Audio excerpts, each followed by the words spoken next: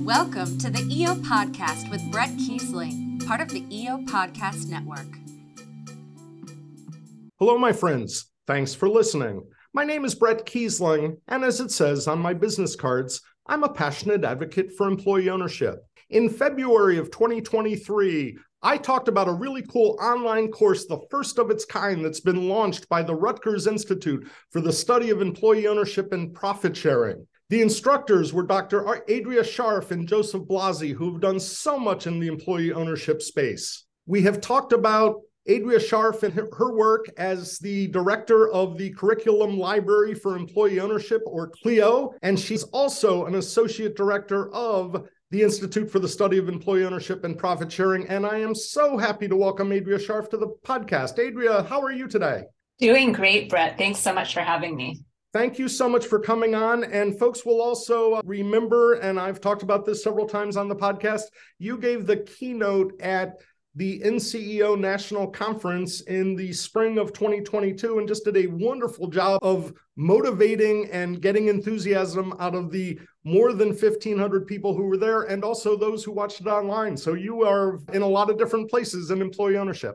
Thank you, Brett. I was honored to be with the NCEO. So we've got a lot of stuff we want to talk about today. We want to talk about the Coursera course, which is first of its kind, and it's so exciting that it's out there in the space. We want to talk a little bit about CLEO, and we want to talk about whatever you would like to talk about. But Adria, as you know, we like to start each podcast with having our guests share their EO aha moment. It's not the moment they first heard about employee ownership or kind of liked it, but it's the moment where they heard or learned something that made them go, aha, this could be transformative. And I'm wondering if you've had an aha moment or two you'd like to share. Brett, thank you. I'm such a fan of your podcast, and I'm such a fan of this question. And I was thinking about it, and I think my first aha moment was more an intellectual moment related to my research. But that kind of intellectual research-informed aha moment has really grown in its meaning for me over time. So it's sort of an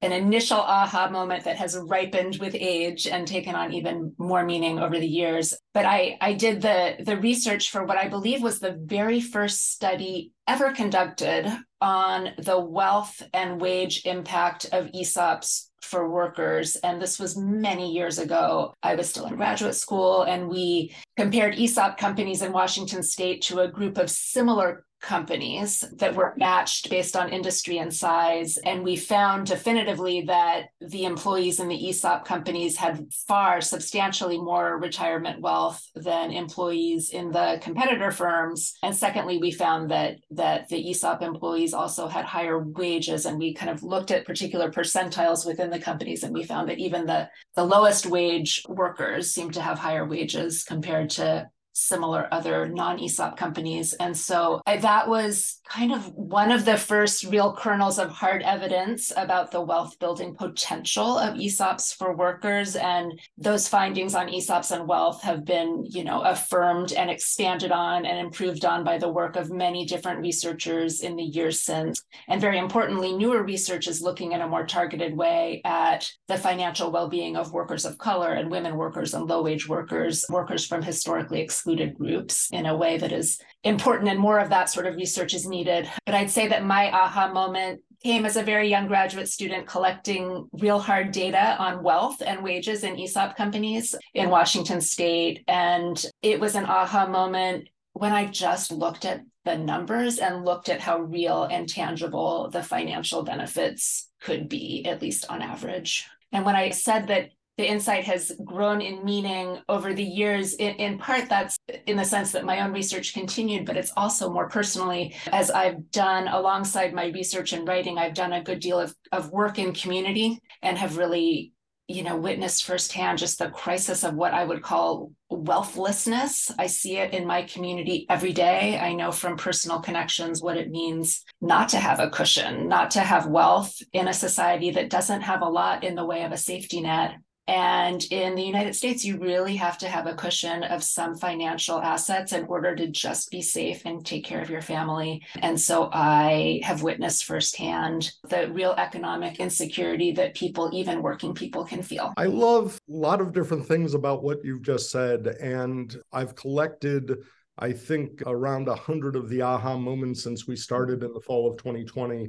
And there are some who, like me, and I was an ESOP trustee for 7 years and started the podcast while I was working as a trustee, who loved employee ownership, and it was a great way to earn a living. And somewhere along the line, I came to realize that employee ownership was addressing some of the things that were very important to me, and wealth inequality and wage inequality. And, I've said many, many times, the first thing that I started to notice was more of a pay parity between men and women, although I find it freaking ridiculous that there is still any inequities between men and women and Caucasian and people of color. But employee ownership does better. It's just my way of acknowledging we're not perfect, but it does better.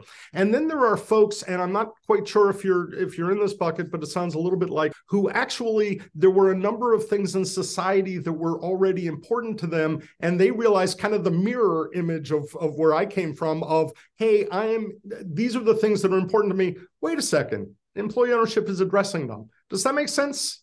It does. No, I think that does make sense. And yes, I probably fall a bit more into the latter bucket. Let me also tell you, and I love the fact that you come from the research background, because one of the things that I've noticed during the podcast, and I really enjoy it, there are a bunch of anecdotes that the practitioners will talk about as they want to land clients or service clients, and they'll say, hey, employee ownership does this, that, or the other thing. And the researchers are the ones providing the data. We can look at your colleague, Dr. Blasi, and so Dr. Cruz and so many others at Rutgers have done such important work. And we're able to say, hey, I'm telling you this as a trustee, as a lawyer, as a valuation advisor, as a culture and communications person, and here's the data to back it up. And then there are also times where we know, working with the companies, that things anecdotally are true. And for example, we anecdotally, the practitioners, knew that there weren't really many layoffs during the pandemic at employee-owned companies. And then at a certain point, the research catches up with the anecdotes. So I think there's just such a great synergy in employee ownership between the work that the researchers do and that data and the real life experiences of the practitioners. It's so true. It is so true. And at the Institute, we are really good at kind of the big data analysis, and we host and are very experienced in analyzing a number of large data sets. I will add to that, though, that in some of my own research, I've had the opportunity to do the qualitative side, so to do the in-depth interviews. And I guess I would say that there's such a power in the synergy between the large data analysis and those stories, some of which you've heard anecdotally from service professionals, and some of which I've heard, in my qualitative research. But there can be a real power when there's a synergy between those two. I remember just a year or so ago, I was doing interviews for a set of case studies of ESOP companies and had the opportunity to interview some workers, and was just, I had done all of this statistical analysis of the impact of financial wealth accumulation for workers.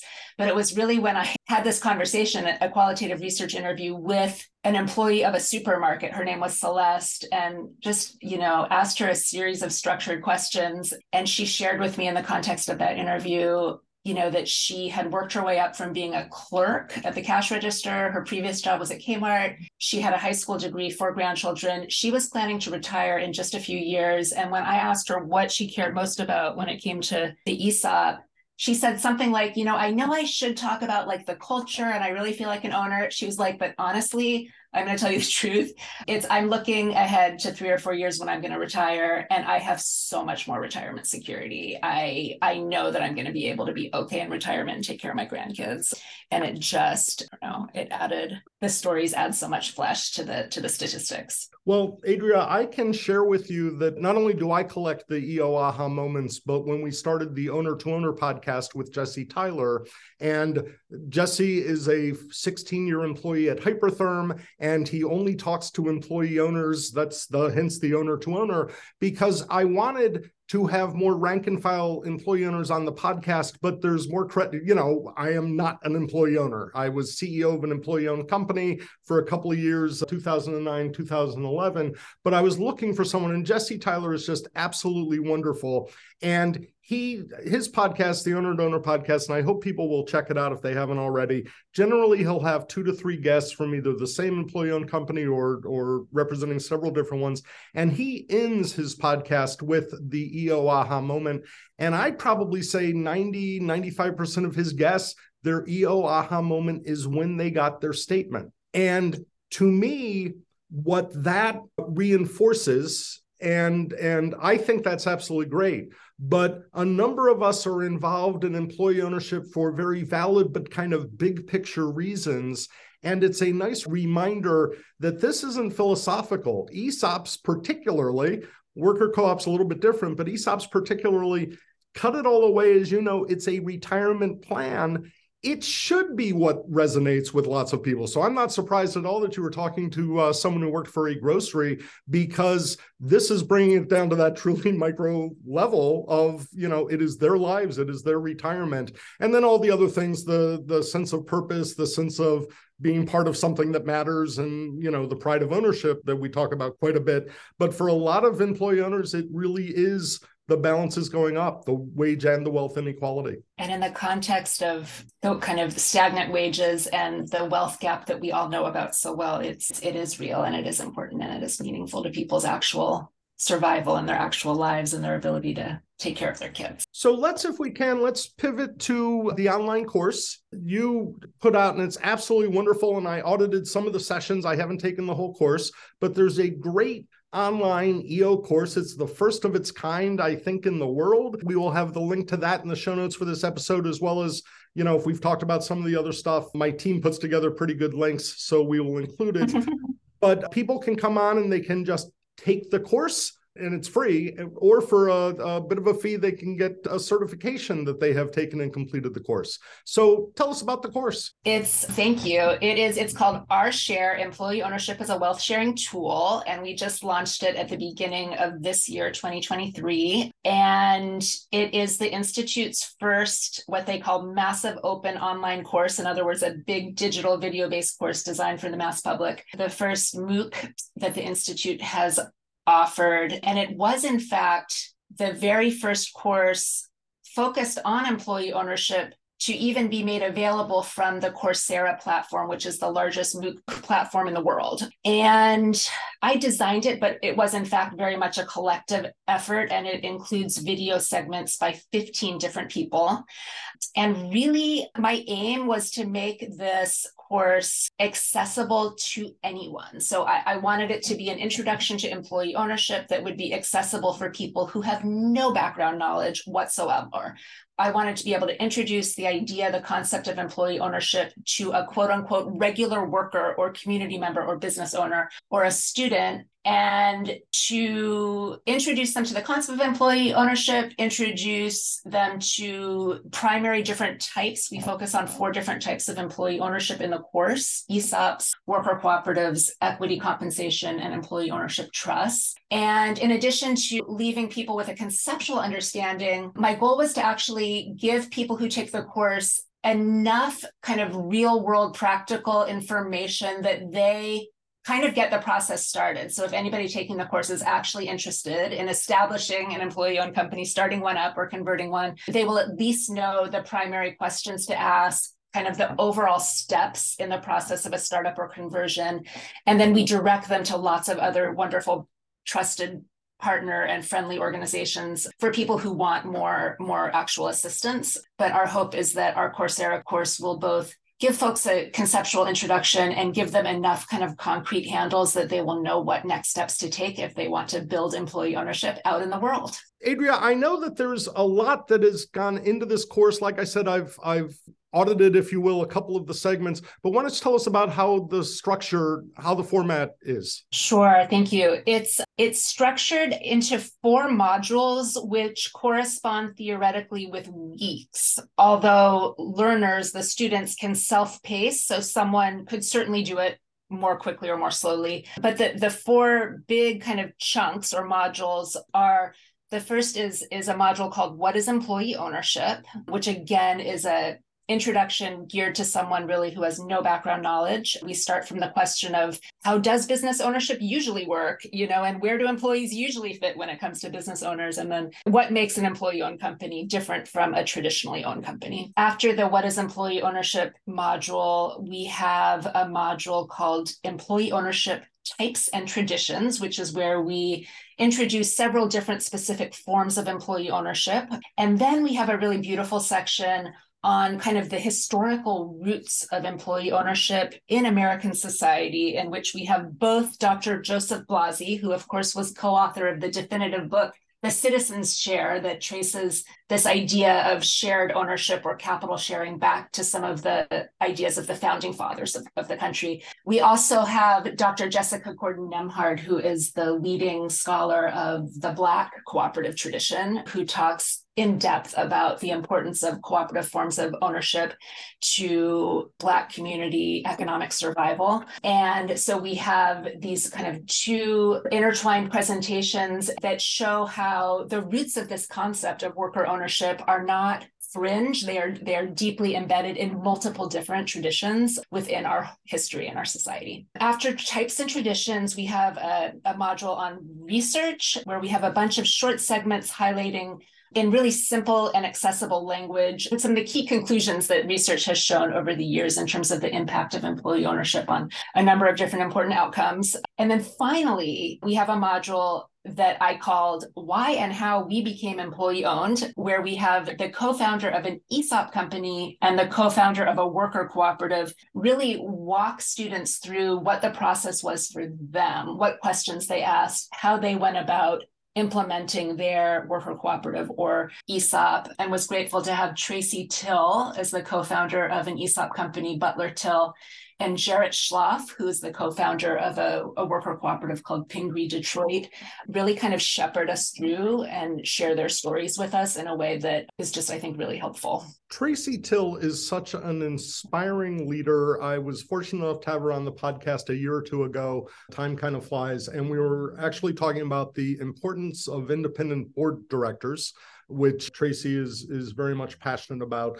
But Butler Till checks off so many boxes of just, first of all, just a cool company. Second of all, women founded, women run, et cetera, et cetera. I understand they are still considered women owned, although for me, that designation gets a little bit tough in my brain because they're employee owned. So I'm not quite sure how the certification worked, but they're involved with the B Corp field. And just Tracy and her partner, Sue Butler, have just created such a special organization. And it's so cool that Tracy is one of these people that keeps giving back to the EO community. She is, and she's such a great communicator. And so, just so dynamic. I invited her to come speak to a class I taught last year at Rutgers, and the students were pretty bowled over by her. And it's also a testament to both of their leadership and planning, the two co-founders, that the business is continuing to thrive even years after they have now sort of stepped away and left it into the next generation's hands. And thrive is the right word. I can't even keep track. In the last year or so, they've built beautiful new headquarters in Rochester, which is, and again, it's that EO vibe where there are so many different moving parts that has helped maintain the renaissance of downtown Rochester, and it's an important part of that.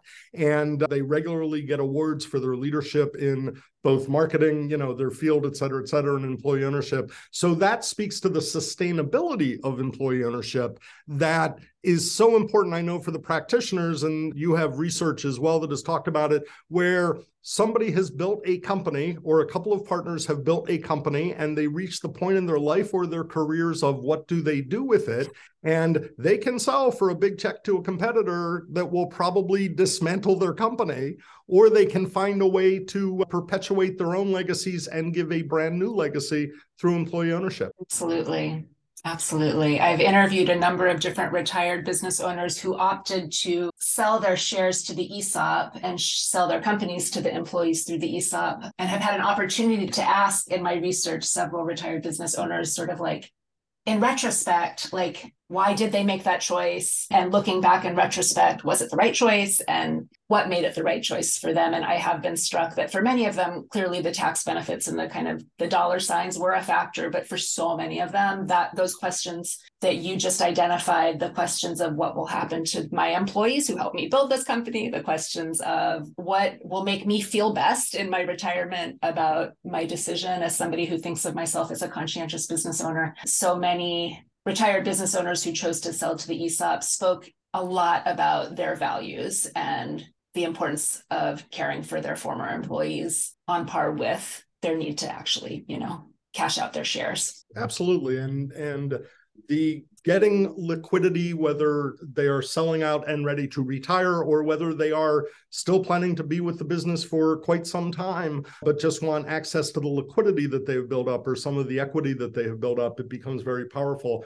So, Adria, you are a Beyster Fellow at Rutgers, and there can be some confusion, and that's my humble little way of saying I was actually confused when I saw Beyster. I assumed that it was through the Beyster Institute, which is actually on the West Coast, and they do a great job as well. But it turns out the Beyster family just really loves employee ownership and has endowed and supported a lot of different things. So the Beyster Fellow is through Rutgers. Correct. And in fact, yes, the Marianne Beyster and the Beyster family has been incredibly generous and has planted seeds all over the country that continue to bloom in the employee ownership space. But yes, the Beyster family does support even endowed fellowship for scholars. And in addition, I believe they underwrote a professorship that is part of the Institute. So Joseph Blasi is the J. Robert Beyster Distinguished Professor at the Rutgers School of Management and Labor Relations in his role as director of the Institute. In fact, Marianne Beyster also supported my development of this video course as one of many different projects that she's supported. So they do big picture support in a number of different ways, and then she actually got hands-on with your curriculum as well? Yes. That is very cool. Not in an editorial role, but in terms of wanting to see, actually this segues to CLEO, because in fact, the Beyster family was a very early supporter of the curriculum library for employee ownership back before it even arrived at Rutgers. It was housed within the Aspen Institute.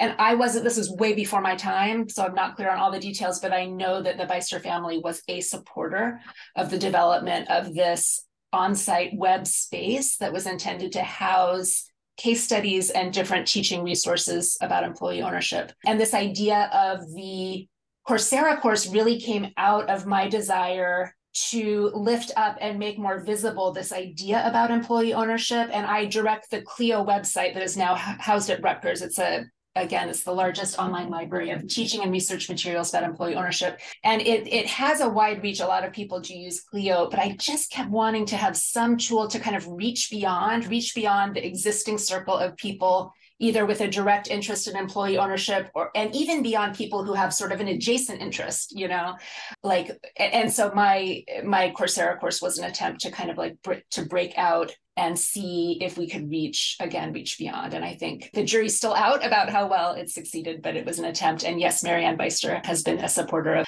both of those projects, CLEO, the Coursera course, and many others as well. Well, first of all, the Coursera course is successful because you have opened up a new avenue for online learning. And I have a lot of respect for what you did. And it's one of those things that will have some legs for some time yet.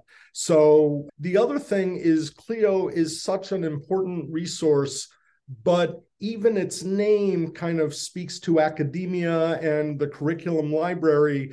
The Coursera is a really cool way to kind of bring it to that retail level of it's available for anybody that I think is just such an important step. That was the goal. Thank you. So why don't you tell us about some of the resources or tell us about CLEO? About CLEO, sure. CLEO, so the URL for CLEO is just cleo.rutgers.edu, and it is free, publicly available online library with hundreds and hundreds of different resources and links to resources about employee ownership.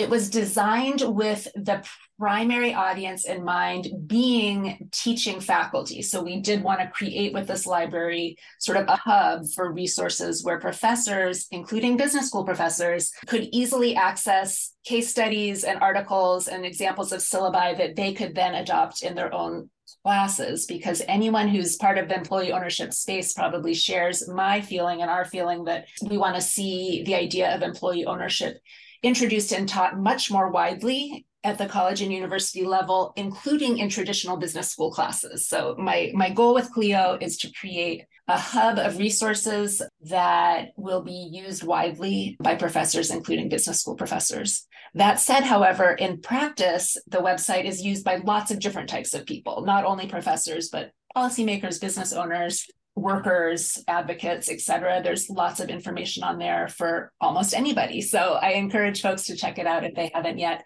done so. From the homepage, there are these icons where it's very easy. If you want to just click through, there's a case studies icon, and you can just click there and find a large set of free, fully downloadable case studies of worker-owned companies. There's also an icon that links to the most recent important policy reports related to employee ownership. And then there's a much kind of deeper searchable database. So if you want to hone into something really specific, you can type in keywords into the search bar, or you can click on advanced search, and then you can click if you're looking for a journal article focused on compensation in Europe related to worker cooperatives or something like that. You can hone in on multiple different search filters to kind of really zero in on exactly what you want. So it's a living, breathing, dynamic resource that we're constantly adding to. I also invite folks, if there's something you expected to find on CLEO and you go in there and you find it's missing, please shoot me an email. We are constantly adding and expanding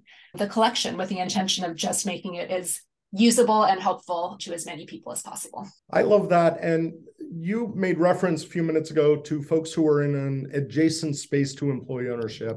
And I often come across folks who are advocates for whether it's communities or whether it's wealth building or wage inequality and that sort of thing. And we'll often send them a link to the study that was funded by Kellogg Foundation on the racial inequalities. It's an example of just amazing kind of exhaustive research that just goes so deep and just shows the advantages that employee ownership can bring to our communities and our world. It's so true. It's a tool that is flexible or multi-purpose in the sense that it speaks to so many different important, critical, ongoing discussions happening in our society, as you said, between conversations about community economic stability and the racial wealth gap and retirement security and the absence of a sense of belonging in the workplace, et cetera, et cetera, et cetera. The laundry list goes on and on. But yes, I think that's beautiful that you are connecting folks with such different concerns back to this idea. And it's not that employee ownership is the sole panacea for all of these issues, but it's a well-tested, well-researched, evidence-based solution that is politically possible here and now, and that if it's scaled up, it could have a measurable impact on any number of these different outcomes that we all care about. So do me a favor and let's take a little step back and talk about the Institute more broadly. You have a number of programs. You have a number of Beyster Fellows. Maybe we start with that. I know that I think it's just in the last month or so I saw that Rutgers announced a new class of fellows at the Institute. So if you can just tell us a little bit about the Institute more broadly. Sure, absolutely. The Institute for the Study of Employee Ownership and Profit Sharing is housed within the Rutgers University's School of Management and Labor Relations, and it is the world's largest academic institute focused on these issues. It produces and authors and publishes a tremendous amount of research, and it maintains a lot of the kind of big data infrastructure that enables the study of employee ownership with a number of different large databases, as well as sponsoring a lot of important qualitative research. And I think we often lead with that, with kind of our research output, which is very important. But I really love that you led with the research fellows, which I think is equally important. We at the Institute, I think, both through the fellowship program and through the annual conferences, are just one important part of kind of the ecosystem of supports for employee ownership, understanding, and research. The research fellowship is really extraordinary. It normally grants between 20 to 30 fellowships over the course of a given year. And over the years, my understanding from Dr. Joseph Blasi is that the Institute has given more than 200 named fellowships out. And the funded fellowships support a tremendous amount of research, and they've helped to kind of nurture the next generation of diverse scholars who are going to kind of carry on the torch, many of them, and continue studies and asking critical questions and deepening our understanding about these important tools. And the fellows get invited to attend the Institute's 2 annual conferences. One is called the CLEO Workshop, which takes place in New Brunswick in January. And the other historically has been the Beyster Institute, which has taken place in California. And these 2 annual conferences have really provided an important kind of convening space for people from lots of different ideological perspectives, lots of different disciplinary perspectives, people concerned about grassroots forms of worker cooperatives, and people concerned about equity sharing on Wall Street, like all within the same incredibly diverse ideological tent for exchange of ideas. And I know just anecdotally, there have been countless different partnerships, collaborations, and projects that have kind of like sprung out of this fertile ground that the Institute has created with its different conferences, and in part thanks to the support it's given to its fellows. I love the fact that, having followed you folks for a number of years now through employee ownership, and I think you touched upon this, but there are folks across the spectrum of employee ownership and across political ideologies where it doesn't matter what organization you might be affiliated with, that there's participation in Rutgers. It doesn't matter, frankly, one of the things that I love the most about employee ownership is that at a time when our society is as divided, I almost said as divided as it could get, and I try not to say things like that because then it gets even more divided. But, I love the fact where I am disheartened by the tone and tenor of American discourse these days, and employee ownership allows me to sidestep a lot of the examples. Bernie Sanders is probably legitimately the strongest supporter historically of employee ownership in terms of political leaders. But Ron Johnson, who is an extremely conservative Republican senator from Wisconsin, also supports employee ownership. And if we can get these 2 people talking about an issue, although they talk about it in different ways, but employee ownership as a whole grows. And Rutgers really seems to do a very good job of bringing different ideologies and people together and keeping them focused on employee ownership and not on the issues that might blow us apart. I think it is a very ideologically mixed group. And I would just not necessarily disagree with you, but just add to that, which is to say that like the issues of our racial divides and inequities, it's not that introducing employee ownership will solve all of those things within a company. And in fact, if we drill down and look within individual companies or within the population of employee owners, we do find persistent racial and gender inequities that still exist. That said, if you compare, a female worker of color in an employee-owned company to a similar individual out in the world in kind of a national baseline comparison, you normally find that people within the employee ownership structure have accumulated far more wealth and have benefited in a number of ways that other folks outside of an employee ownership structure have not. And I would just say that, yes, the idea of employee ownership can be an idea that transcends traditional political ideologies. And I would also say that we within the employee ownership space shouldn't be afraid of still like taking a hard look at even doing better within our own spaces, as spaces that we say are spaces of shared ownership and spaces that we say value a degree of economic equity. We should be the first within kind of the economy to be taking a hard look at our own organizations to make sure that we are taking the next step of breaking down the gender and racial barriers that still exist in every corner of American society. And employee-owned companies are not immune. None of us are. No, you're exactly correct. And I certainly hope I didn't imply that I thought that things were solved, but rather that things are better, although, I guess that is in the eye of the beholder. I do think that there are certain, first of all, and it's kind of funny. I intentionally on the podcast decided that this wouldn't be, and this is, the podcast started in 2017, that I wasn't really interested in political discussions